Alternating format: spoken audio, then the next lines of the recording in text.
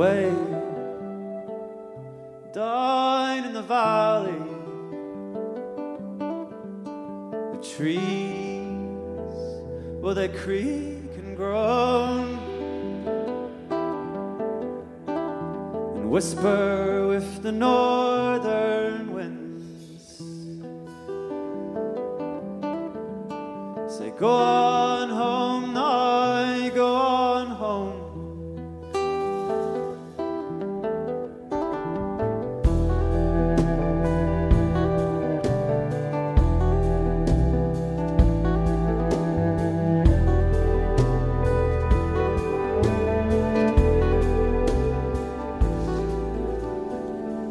Hello and welcome to Tell You What, the podcast, where we talk with young songwriters about the craft of songwriting, the live music experience, and everything.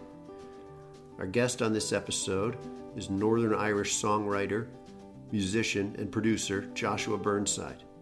I first met up with Joshua at the South by Southwest Music Conference in Austin, Texas last month. I've been to South by a few times, and I've always come away with some great music discoveries from the United Kingdom. There are endless different venues where shows are happening all over Austin that week, but I've always found my way back to a club called Latitude 30, which is taken over that week by UK organizations and renamed the British Music Embassy, and that is where I saw Joshua play. I'd found his music in my pre-trip research, but seeing him perform live really drew me in as a fan. He really gives it his all in his live performance. I chatted with him briefly after his set, and I somehow convinced him to record an episode with us. I do feel the need to properly set the scene for this recorded chat. Joshua and I had first agreed to talk on a Friday, but our signals got crossed, so we reset the date for a few days later. In the meantime, the university I have a rooting interest in became involved in the National Basketball Championship, and I made the last-minute decision to drive to Minnesota to watch the final game with some old pals. I know we will have some international listeners on this episode, so just trust me that this experience was a bit intense. There was, perhaps, some late-night carousing and celebrating, and in order to accommodate the time differential between us, it was morning for me when I met online with Joshua to chat. All this goes to explain that I was, let's say, perhaps a slight bit duller than usual for this episode. Good news for you, dear listeners, is that Joshua's natural wit and charm carried the day, and we ended up with a great discussion. We covered a couple of ideas that I've talked with other guests about, and Joshua offered up some unique and thought-provoking takes on the topics. For example, when we discussed the issue of whether songs are ever really finished, or his thoughts on his progress as a songwriter over time. If you're new to the podcast, welcome. I hope you enjoy this episode and check out some others. If you are a returning listener, I think you will become a Joshua Burnside fan in due course. So let's get to it. Here's our discussion with Joshua Burnside.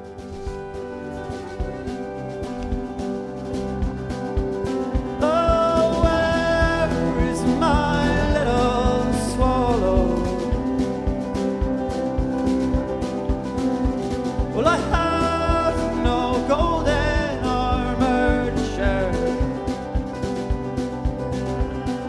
You may pluck out my blue eyes, tear out my tongue, tear out my tongue. Well, I've seen this sagging sky before, and I've sang this sorry song one too many times.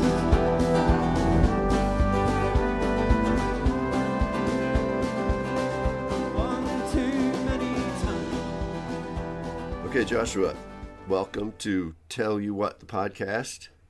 Cool. Thanks for having me.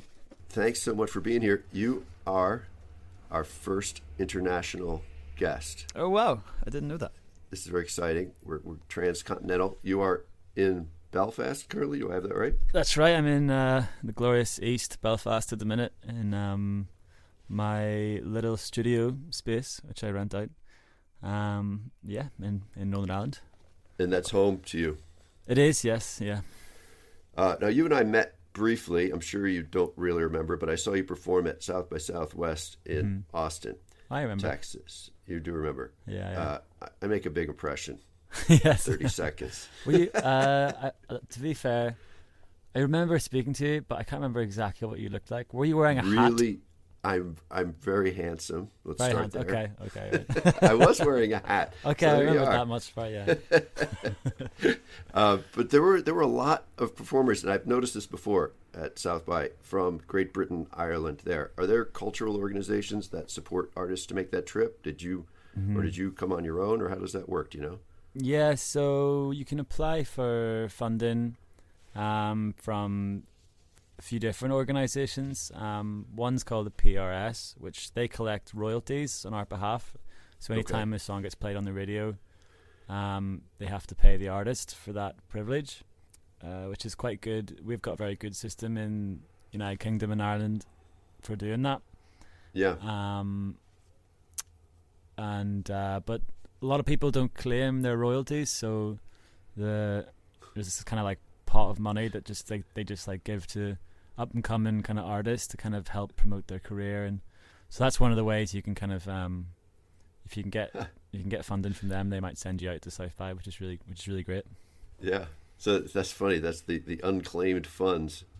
Yeah, just like people don't even realize maybe that their song has made a bunch of money because some yoga teacher is like playing it in their class or something, right? Or it's like being played at a disco or something, and then because it's being played, it's making a few quid, and then people don't claim it. I think that's why it's been explained to me that where their money comes from. So, well, let me tell you this: my wife and the spiritual advisor to the Tell You What podcast is a yoga teacher.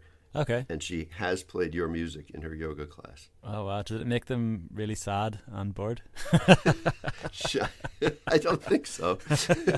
I never thought of my music as being would be good for yoga. I don't know. Well, she plays a lot of interesting music, but she definitely, it worked for her. So I'm not sure whether the PRS is getting paid by her, though. I'll have to look into that. So. Don't know. I don't know how it works in the States, to be honest. Okay, so let's talk a little bit about your background. Did you grew up in Belfast? Yeah, just outside in a town called Cumber, which is sort of just southeast of Belfast, and then I moved I lived in Glasgow for a while, I lived in Manchester for a while, and I've settled back in Belfast the last few years. So what kind of music were you exposed to growing up, like in your home or elsewhere? Probably the main things that stand out would be the likes of like Paul Simon and Dylan and from your parents? Yeah, from my dad mainly. Fleetwood Mac, things like that there. Mainly American stuff. And then as I got older, I kind of, because we came from sort of Protestant background, we didn't really listen to a lot of Irish traditional music. It wasn't really a thing in our house, because that was seen as sort of like the nationalist kind of music.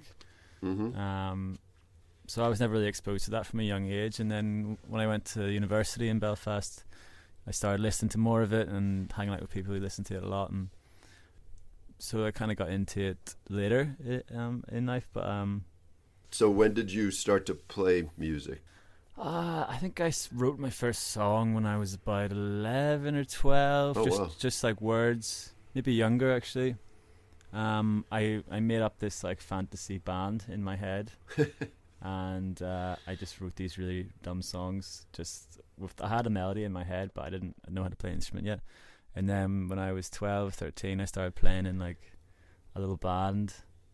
Guitar. Playing guitar and singing. It was sort of like a punk grunge. It was horrible, but it was good fun. So did you continue to write music then when you started playing the guitar? Yeah, I mean, once I started, I just never stopped. And then I think I was never really interested in being a very good guitarist or a very good singer. I just liked writing, like the craft of writing a song and throwing a few chords together. So the guitar and the voice you saw them as a vehicle to allow you to write the songs? Yeah, it was definitely they were just tools to get the song out, sort of thing, I think. Interesting. Yeah. So let's talk about live performance. Did you go to a lot of shows growing up? Are there any maybe that stand out or artists whose performances influenced you from a live show perspective? Yeah, there's been a few. One band, American group actually. I think they're American. They're not a band anymore, but I saw in Manchester when I was at university called The Books. I don't know if you've ever heard of The Books. No. And it's a duo, and it's a guy who plays guitar and a guy who plays cello. And it was one of the best live performances I've ever seen. And they had visuals timed to all the music, and it was all like kind of sound collage and samples, really complex guitar and cello and like and singing and stuff, and sort of folktronica thing, and like had a really lasting kind of impression on me. Yeah. I got to see Paul Simon for the first time actually recently, and it's sort of his farewell tour as he's built it in Glasgow, and that was absolutely incredible because he played just all my favorite songs, all the hits, and then lots of songs that you wouldn't normally play live, and like old tunes and some Simon and Garfunkel stuff as well, and it was really amazing. So he sounds like he's been a big influence on you as a songwriter. Yeah, for sure. I would still listen to him quite a lot. Anytime like I'm kind of stuck, or I've kind of lost inspiration, or I feel like I'm in a rut, I would just stick on one of his records, and then, you know, he makes it seem so easy, you know. It makes it seem effortless. So like when you listen to his music and then you go back to your guitar or whatever, it's like it's things seem simpler. It's like don't try and overcomplicate it. Just just keep it simple and keep it, you know, honest or whatever. That's interesting because if you read any interviews with him, he works incredibly hard at his process. Yeah. He's very meticulous. Yeah, no, I mean, not to say, I do end up banging my head against the wall most of the time with a line or a lyric or a melody, and it can be a very slow process, and you have to nitpick about every little detail, I think. But sometimes you can get caught in like a sort of mind trap of your own creation, because whether you're afraid of what people are going to think of this bit, or whether it's your own self-doubt, or whether it's you're just not feeling it, and then you just get caught in like a loop.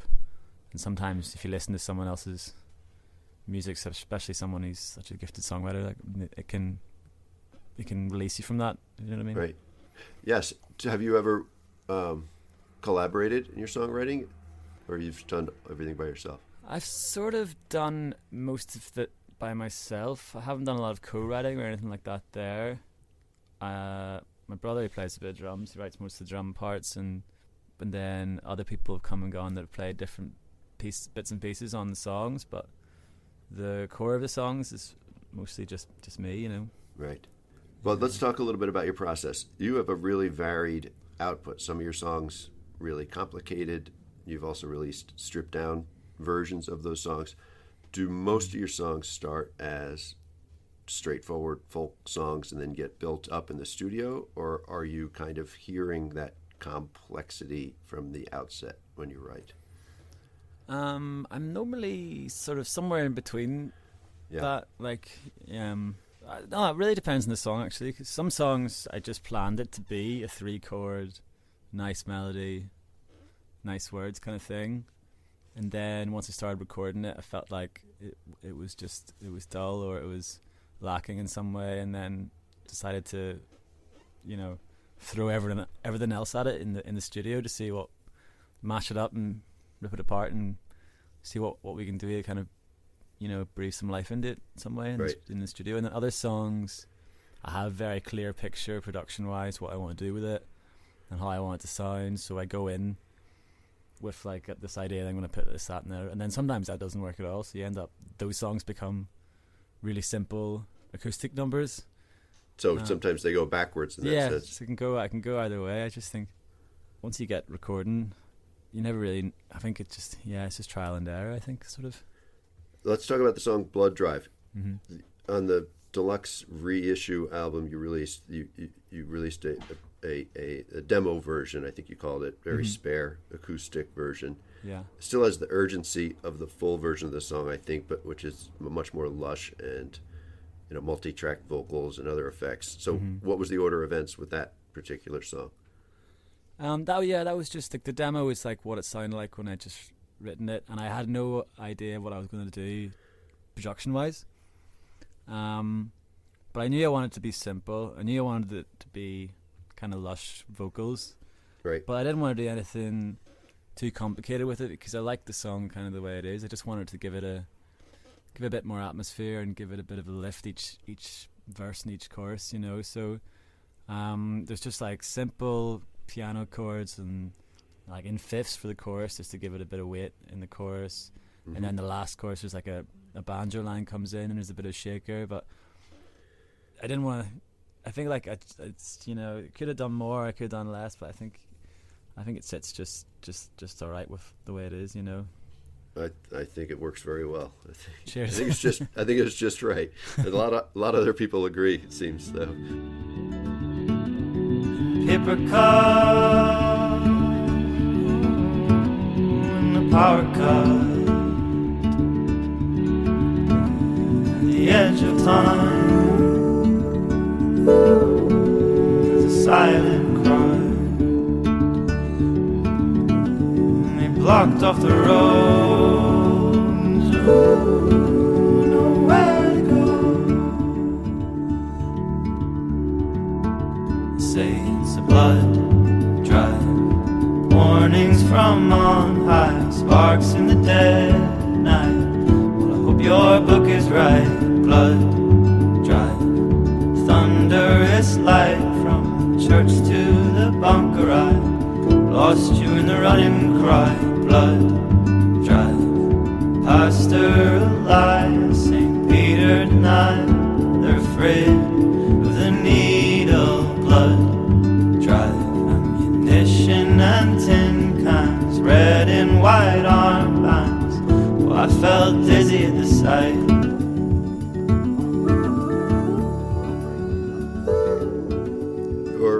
Recent release, Wear Bluebells in Your Hat, if you're going that way. Yeah. From what I can see is a reworking or re-release of your first EP from 2013. Is that right? Yeah.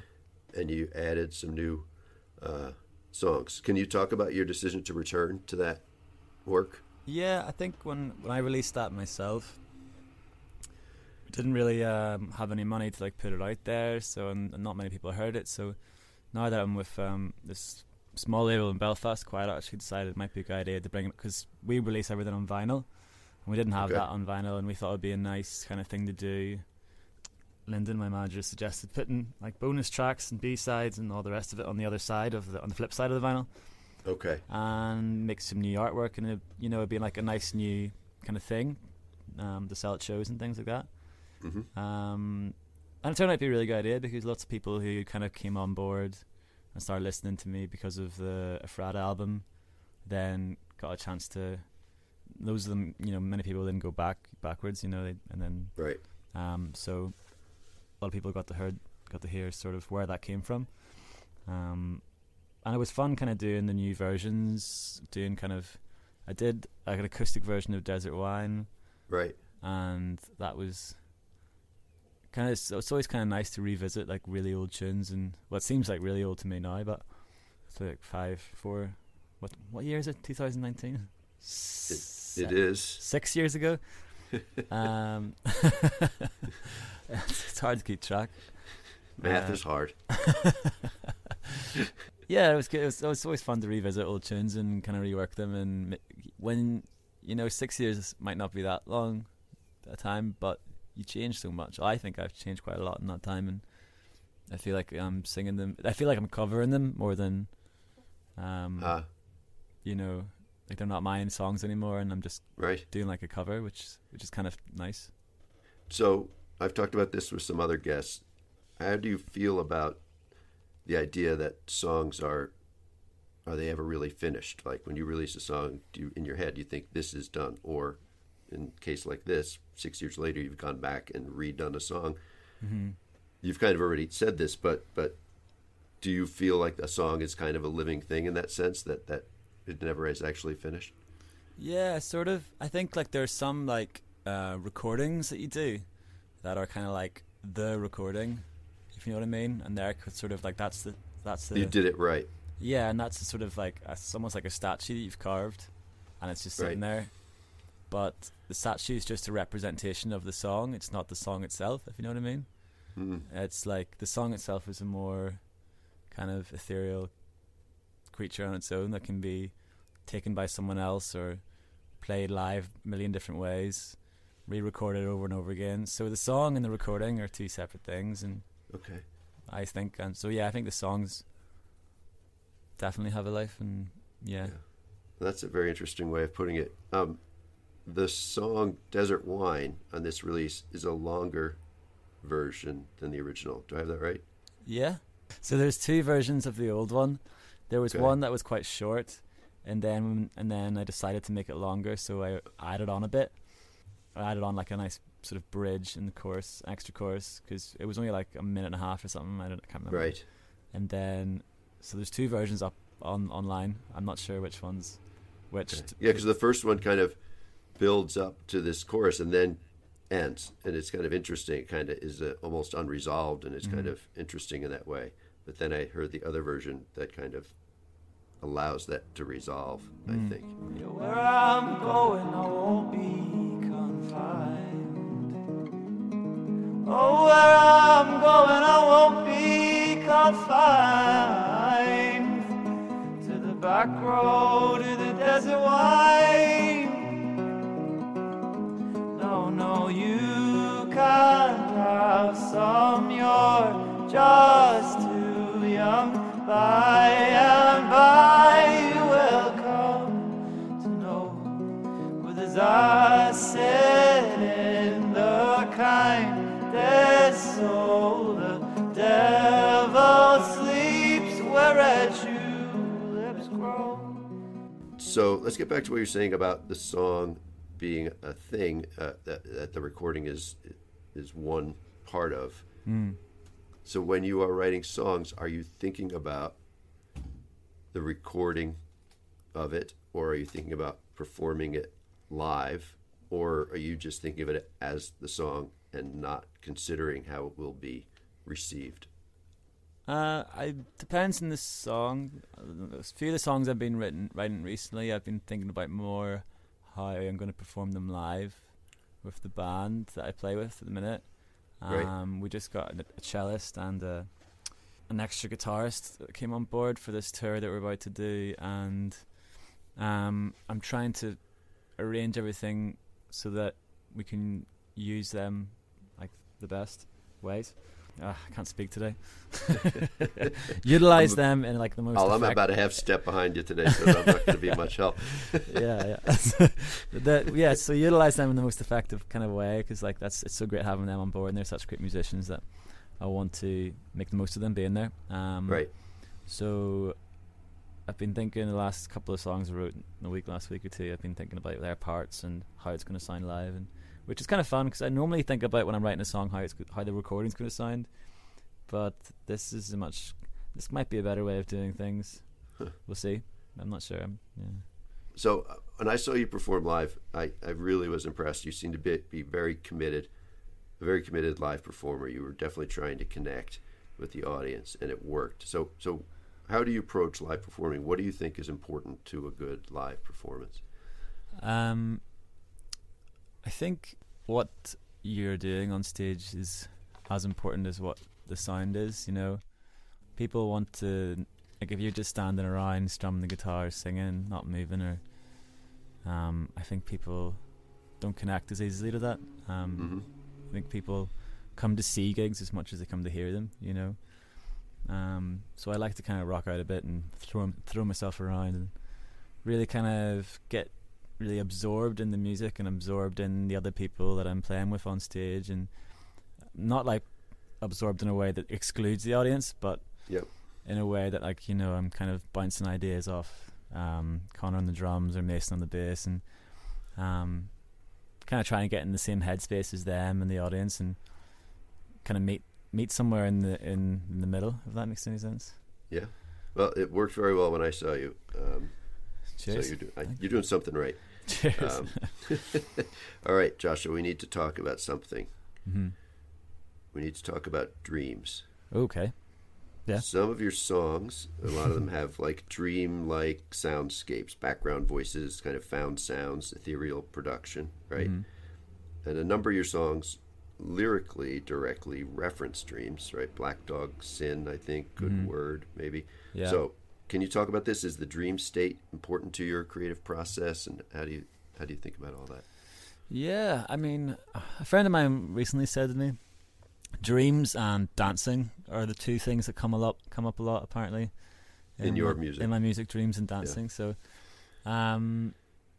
I think dreams are. I think I've always been a big fan of the surrealists, like painters from like the early 20th century, and like their kind of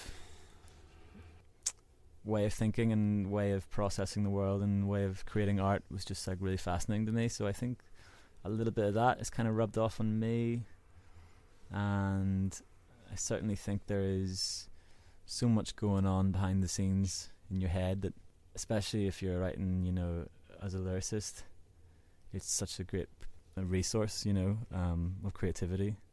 Yeah, I'm quite interested in kind of subconscious psychology, and I think I write most of my kind of lyrics first thing in the morning when your head's still in that kind of hazy state when you don't really know, like you are now, maybe.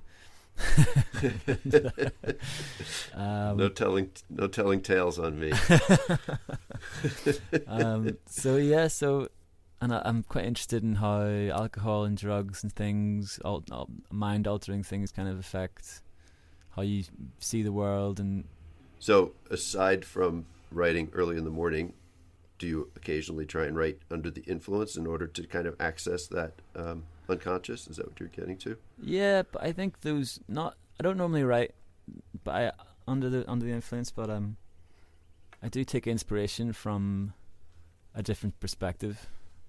But okay, if that makes any sense, like I probably drink far too much, and that's kind of a problem that I deal with in my songs quite a lot. I reference drinking in like every other song. Maybe it's just typical Irish, eh? Maybe. I wouldn't know. There is a small town in Northern Ireland called Clabby, which is my last name. Glabby? Clabby, yes. Clabby? So that's Clabby. Okay, yes. Yes. Clabby, I don't know. Do you know where Clabby is, Connor? No. I think it's very small. We'll go check it out sometime. All right. And so report back to you. Back to the dreams. Let's talk about the song "Drive in Another Time." Yeah. I think you do a great job here lyrically of kind of taking us into a dream. Yeah. Like you talk about specifically when you're riding in the car with your dad in the dream, and your song comes on the radio, but it's all scratchy, right? Yeah. So we all kind of know that frustrating aspect of dreams where things just aren't working. And yeah. I think you captured that pretty well there. Can you talk about that song a little bit? Yeah, I wrote it around the same time as the rest of that EP. One morning after having a series of sort of, I wouldn't call it nightmares, but just unhappy dreams, where you kind of bounce from one scene to the next, not really. You're always, searching for something. Yeah, just one of those really anxious dreams. And, I think probably stems from a place of longing and grief for a sort of childhood that kind of got snatched away from me, So I think there's... Yeah, I've always liked songs that were like a little journey, and you could follow the kind of trail from start to finish. There's no real conclusion to the song, which I always felt like was kind of... It was missing some sort of more well-rounded kind of circular kind of thing. Yeah. But that dreams aren't like that normally, so... The dreams never seem to end, right? Yeah. They are frustrating in that way. And they just kind of end seemingly arbitrarily, so... Yeah. So I turn the radio on and they're playing my song, but it's screeching and it's scratching and the words are all wrong. I said, hey, where are we going? It says, going to the beach, my son. But his face starts changing, his eyes turned brown, so I jumped right out and I head on down the road where the sky was spitting and the wind was cold.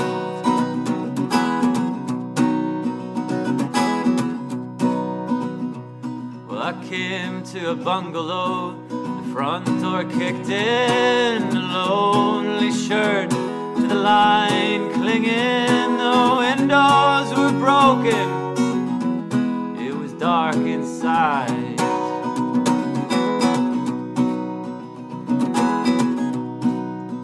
So I say, hello, hello, hello, is there anyone in there? I'm lost in another time, oh these crazy dreams of mine, I can't take them anymore.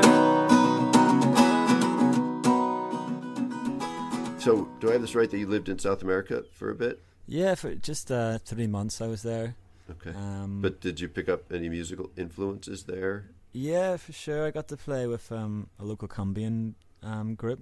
And they taught me a thing or two, and it was just amazing absorbing that kind of music and those kind of rhythms, which which kind of influenced a few of the songs, the kind of rhythmic patterns I used in the likes of Ephrata. Right, the song Ephrata, Ephrata particularly, right? Yeah, and also just like being there was a kind of incredibly inspiring place as well, because I drew a lot. You could draw a lot of parallels between the history of Colombia and the history of Ireland, actually, in kind of weird ways, in their kind of civil unrest throughout the years. I mean, they have the FARC, and we have the RA, as we call them. Okay. But yeah, and I was particularly inspired by a guy called Jaime Garzón, that's what 26th Street's all about. He was kind of this really quite interesting intellectual kind of TV personality, comedian, writer, politician, sort of, and he was kind of just basically saying fuck you to all the kind of gangsters running the place, and he ended up getting killed for it, and he was sort of a hero for like the kind of common man. Okay. And he was assassinated on 26th Street, I think, in 98 or 97, 98. And yeah, so the song kind of spirals out from there, from his kind of story outwards, and I talk about a few other different interesting people that kind of seemed, particularly brilliant in some way, and then came to like a troubling end, and that's kind of what the song is about, I suppose, is trying to ask the universe why, why does this have to happen? Why do good people have to die in awful ways? Is there a balance of right and wrong in the world, of good and light, or is it just, mayhem? Her young Rosie wandered off at night. I spit but a nice smile and curtsy, tripped over laces, won $1 at the races through her head. Soul surgery solution grew old in an institution. Came home today, kids begged on the motorway. That's all for sports today. This fucking country, if death is the engine, don't say it on TV. I'll shoot you 5 times on 26th Street, yeah.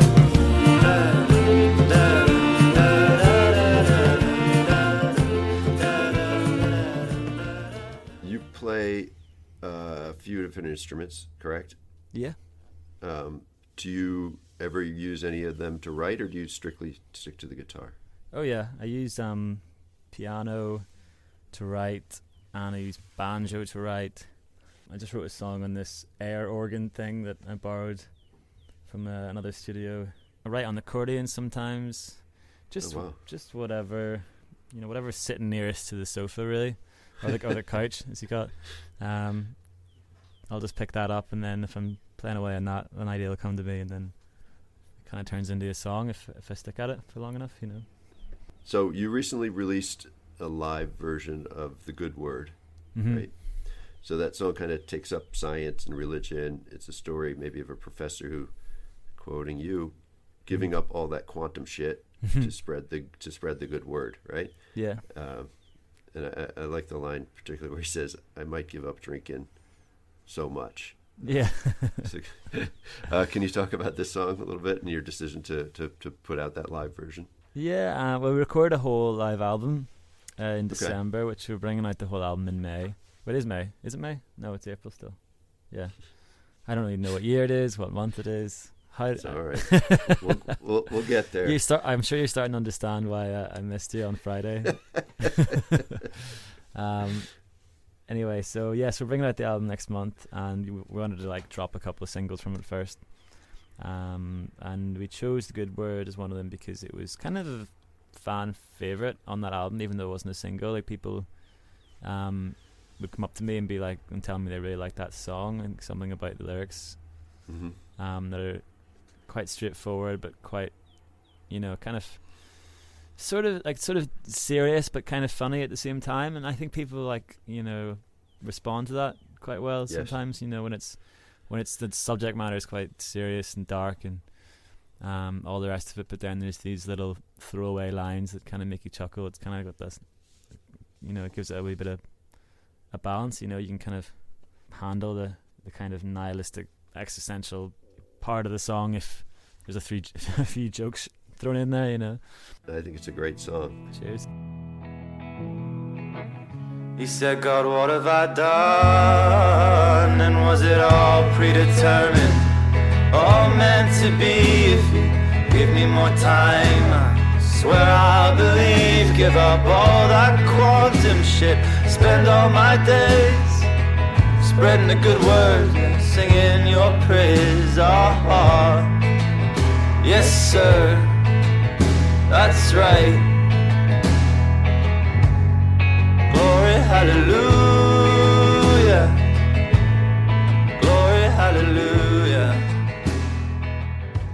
Let's finish with this. You talked earlier about 6 years between releasing that first EP and re-releasing it, being kind of a long time in terms of your the way you look at your songwriting. So how do you think you have changed over that time? Are there things you've gotten better at, or do you kind of emphasize things differently than you used to? There's probably things. I'm probably a stronger musician, and maybe I don't know if I've got any better or if I've just kind of stayed the same. But like, I'm trying different things, which is always important. Trying to go in different directions. But I kind of think like when you start off, this is probably nonsense, but like once you get to like a certain point of like songwriting ability, you just stay like that all your life. And you can try out different genres and different. That's your personal theory. No, I don't know. I might just be waffling again, but that's what it feels like. That's what it feels like to me when I hear. Like I feel like all the best get to their best when they're in their early 20s, whatever, and then they kind of just stay like that. And I think I'm the same, maybe.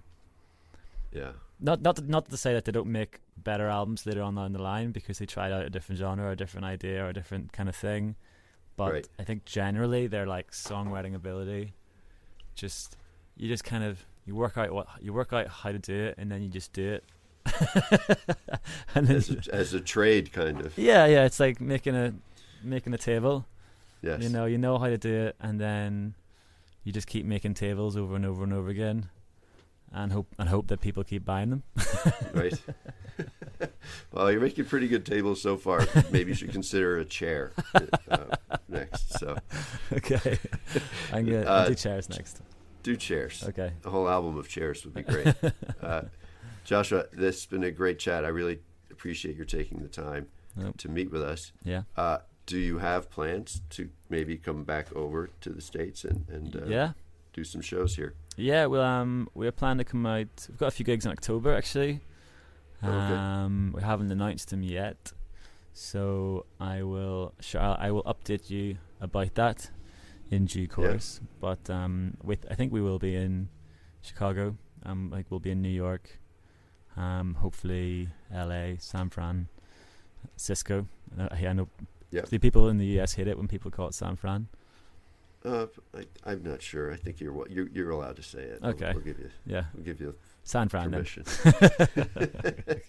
Well, that's great. We as the United States look forward to seeing you here live. But cool. People are already listening to your music here, and I think there's a lot to discover. You're doing great things. Cheers. Thank you very much for having me.